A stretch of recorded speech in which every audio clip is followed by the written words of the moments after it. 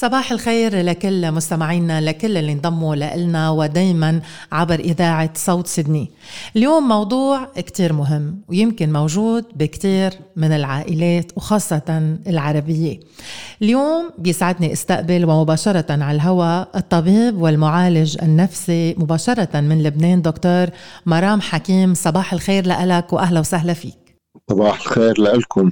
اليوم دكتور رح نحكي عن من هو الطفل الذهبي، وعن جد هو موجود كتير بمجتمعاتنا، ودايما الأهل بينكروا وجود طفل ذهبي بعائلتهم. بيقولوا نحن منحب أولادنا كلهم مثل بعض، نحن منعاملهم كلهم مثل بعض.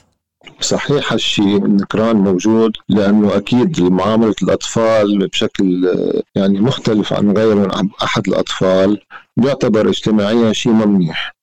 هذول الأهل بينكروا إنه هني بيفرقوا، بس التفرقة موجودة، وفي بعض العيال أو بعض الأهل بيكون تفرقة عندهم بشكل مرضي وبتترك أثرها بالشخصين أو الأشخاص كلهم. تترك أثرها بالطفل المفضل بسميه ذهبي، هلا بقول ليش ذهبي، وبقية الأطفال اللي هني بتحب تسميهم فحم تنكر، طفل التنكر فحمي anyway. الطفل الذهبي بيكون مفضل بتقريبا كل شيء. ببلادنا الطفل الذهبي على الأكثر بيكون صبي، مش دائما بس على الأكثر بيكون صبي. وهذا الطفل من قبل الأهل النرجسيين، إن كانوا أهل اثنيناتهم نرجسيين أو حتى بي أو أم نرجسية، بكفي واحد من الأهل يكون نرجسي، بيكون بالعائلة فيه طفل ذهبي. وهالطفل هذا مميز بكل شيء، عنده حقوق بالبيت، عنده سطوة، عنده سلطة، عنده مسامحة على أشياء غلط بيعملها، عنده مديح أكتر من غيره. مثلا إذا جاب علامة يا لطيف تقوم الدنيا بتقعد، بينما غيره خيه أو أخته بيجيبوا علامة مثلا ما في شيء مهم، يعني ما بيصير أي رد فعل مهم، أو بيقولوا له لا ليه ما جبته أحسن. فالطفل الذهبي يمكن يعمل مخالفات بالمدرسة، يضرب أطفال أو يعمل أشياء منها مقبولة، وبياخد اكسكيوز من أهله، بيسامحوه، حتى بيكتبوا اكسكيوز للمدرسة يعني لا في سبب وفي كذا وليش هذا عمل هيك، يعني بيبرروا له وبيدافعوا عنه. وهو بيعرف انه هو مغنج، وبيعرف انه هو الطفل الذهبي وبيستغل هالشي. بعض منهم بيعرفوا مرحلة لاحقة بس يصير عندهم وعي انه بيفهم شو الديناميك تبع العائلة شو عم بيصير. وفي كتير منهم بعمر صغير ما بيعرفوا، لا بس بيعرف انه في هو محبوب اكتر، بس ممكن ما يستغل هالشي. مش كلهم، ما فيني عم نقول كلهم بيستغلوا، بس في ناس بيستغلوا على الآخر أكيد. ولما بيجيبوا أولاد هيدول الأشخاص بيميزوا طفل عن طفل كمان ولا ما خصة؟ تعرفي إذا تركوا عساجيتهم وما صار في إصلاح من خلال علاج نفسي أو توعية معينة أو فات على حياتهم، مثلا إذا هدول كانوا هن شاب وتزوجوا مرة صالحة بالنسبة للتربية، ممكن المشاكل النفسية بتكرر ذاتها، فممكن كتير إنه يصير نفس الشيء. نعم، بس ما في نرجع هون، ما فينا نعمم 100%. أكيد نحن عم نحكي عن حالة معينة. بس إذا ترك الطفل الذهبي، خصوصا الطفل الذهبي اللي كان بيستغل أو اللي كان قبلان إنه يعامل أحسن من غيره، هذا الطفل على الأكثر حيعمل نفس الشيء بولاده. حيحس حاله مميز وبده يعمل نوع من الايدنتيفيكيشن مع حدا من الأولاد ليكون مثل مراية له، فبيعمل أحد أولاده طفل ذهبي. فينا نقول ضحية الطفل الذهبي هني إخواته اللي بيقضوا كل حياتهم عم بيكونوا منيح وعم بيجربوا ليحبوهم أهلهم أو أمهم وبيضلون عم بيجربوا، ولكن الأهمية والغنج والدلع والدليل كله للطفل الذهبي. أكيد الضحية الأخوة كلهم خيات أخوة، والضحية ممكن أولاده إذا كان من النوع يلي وتأثرت شخصيته بشكل سلبي وهو امتص هالشخصية وطبقها على أولاده، يعني الشخصية النرجسية. الأهل النرجسيين بيقدروا يطلعوا أولاد نرجسيين، مش كل الأولاد بس ممكن يطلعوا أولاد نرجسيين. شو خطورة، إذا بدنا نحكي عن خطورة الطفل النرجسي مع إخواته؟ يعني بينبسط لهم، بيفرح لهم، ولا لا بيغار منهم، ما بيتمنى يكونوا أحسن منه، بيحبوا يخانقهم ببعض لهو يضل مسيطر؟ كيف بيحس وشو الخطورة كمان؟ الخطورة من الأهل طريقة معاملتهم للطفل الذهبي بتدمر البقية. الخطورة المباشرة من الأهل، الطفل الذهبي إذا استغل بيكون مكمل هالمسيرة، بيخلي إخواته يحسوا أنه هو مميز، أنه ما بيسوي شيء، أنه ما بيفهموا، أنه مش حلوين اتسترا أي شيء. بس في أطفال ذهبيين ما دور يطلعوا هيك، يعني بيكون أهله معتبرينه طفل الذهبي، بيميزوه وبيأذوا البقية، بيحطوا من قيمتهم، بيوطوا من قيمتهم. بس هو كطفل ذهبي، خصوصا مثلا إذا كان هو صغير والعائلة أو شيء من هالنوع، يمكن ما يتأثر، يعني يمكن ما يطلع بهالخصال هيدي ويكبر ويكون شبه طبيعي أو طبيعي. بس هو واعي بيكون at some point انه لا والله هني اهله ميزوه، ويمكن يوعى كمان انه اخوته ما بيحبوه لانه صار التمييز. بنرجع نقول يلي بلش التمييز وطبق التمييز هو المسؤول. يعني الاهل ما فيني احط اللوم 100%، ما فيني احط اللوم على الطفل ذاته. خلينا نحكي عن الاستغلال لما بيستغل الطفل الذهبي هالحنية وهالعطف وهالدلال كمان مش هاي. ما في حنية، بس سوري انت استعملتي كلمة يا ريتها موجودة. يعني هذا اللي سميتيه حنية منه حنية صحية. هذا تفضيل، هذا نرجسية، هذا بروجكشن النرجسية على الولد. تمييز. يعني بيكون الأهل اللي عندهم الشخصية المرضية اسمها narcissistic personality، الشخصية النرجسية، بيعمل إسقاط بروجكشن على شخصيته على هذا الطفل، هذا اللي بيصير طفل ذهبي. فهذا ما بنسميه حنية، هذا نوع من مثل واسطة، بيعمل له واسطة للطفل. عرفتي كيف؟ نعم.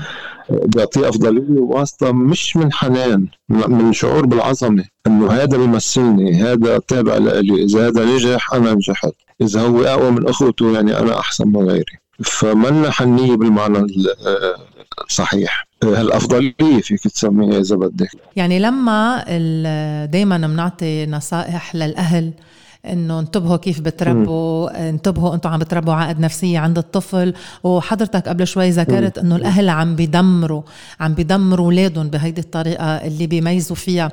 بنفس الوقت بعض الاهل بيرفضوا هيدا الشيء وبيقولوا هيدي حجة كل انسان حقود، او كل طفل ما عم يعرف يحب او بينحسد من خيه، يعني حتى بيدمروه مرة تانية انه لا انت هيك، يعني هيدي مشكلتك مش الحق علينا. اي ما بيعطوه حق، ما بيعطوه حق انه يصرخ ويقول انا مظلوم، ما بيسمحوا له. يعني الطفل المظلوم اللي دائما خيه احسن منه، اخته احسن منه، اذا شوي تذمر قال لي انا وين حقوقي، وين الحب اللي بدكوا، او وين الاشياء الحلوه اللي بدكم تعطوني، الكلمه الحلوه، المديح، بيقولوا له لا انت ما مثلا انت ما بتجيب علامات مثله، او انت كذا او كذا، خلص نسكت. فكمان اذا منعنا حدا انه يحس بمشاعره، ان كان حزن او غضب او شيء، كمان عم نقتله بطريقه ثانيه. يعني مش بس عم نقتل له شخصيته وشعوره انه في ثقه بالنفس. اذا فتح تمه ليطلب شوي من حقوقه بالبيت، كمان بياكلها نوع من يعني بهدله.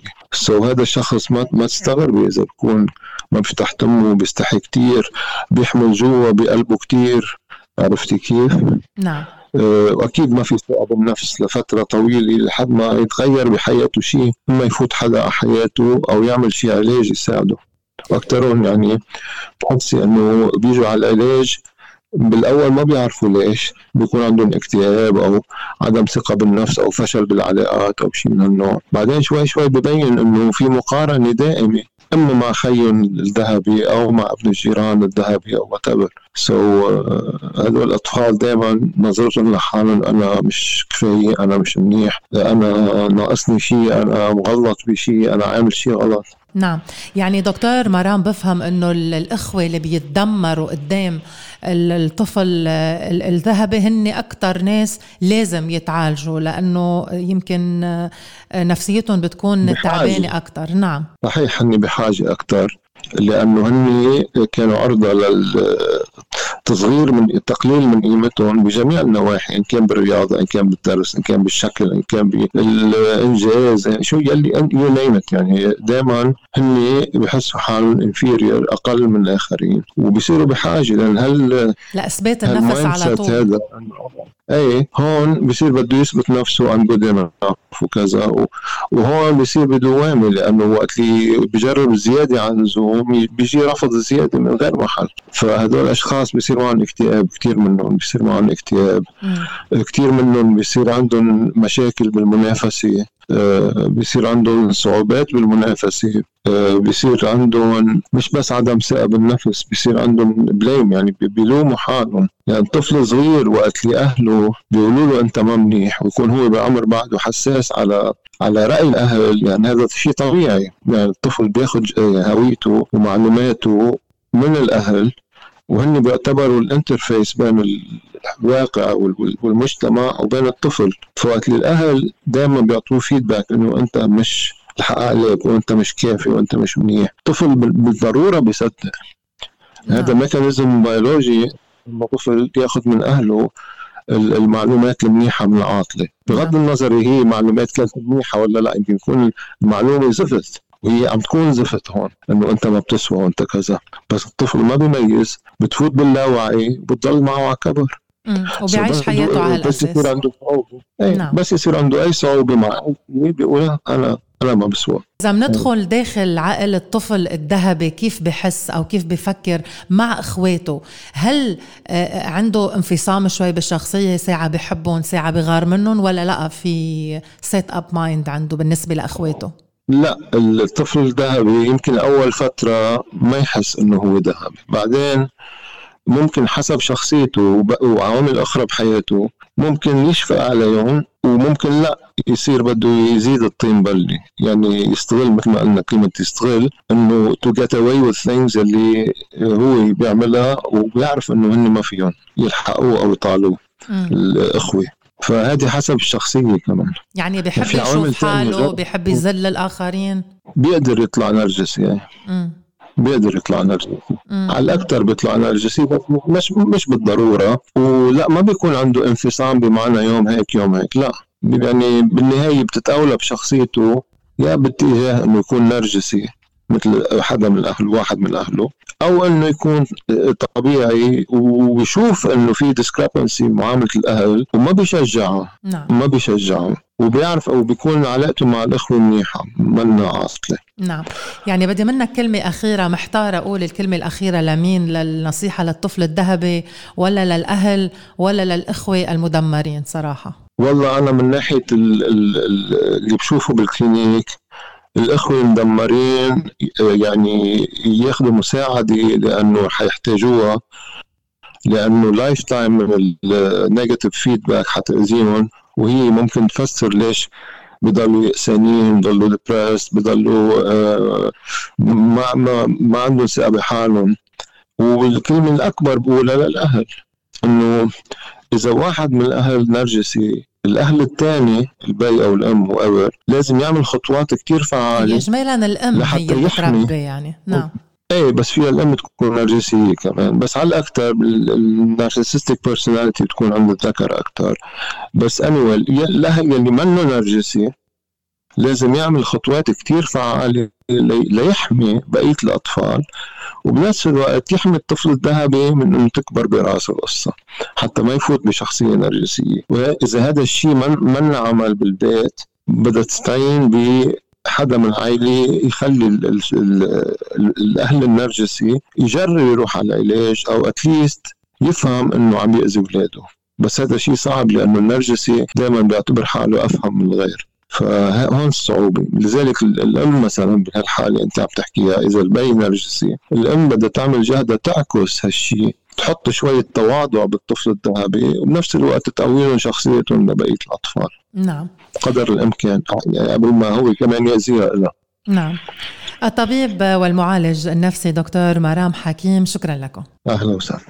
يا هلا.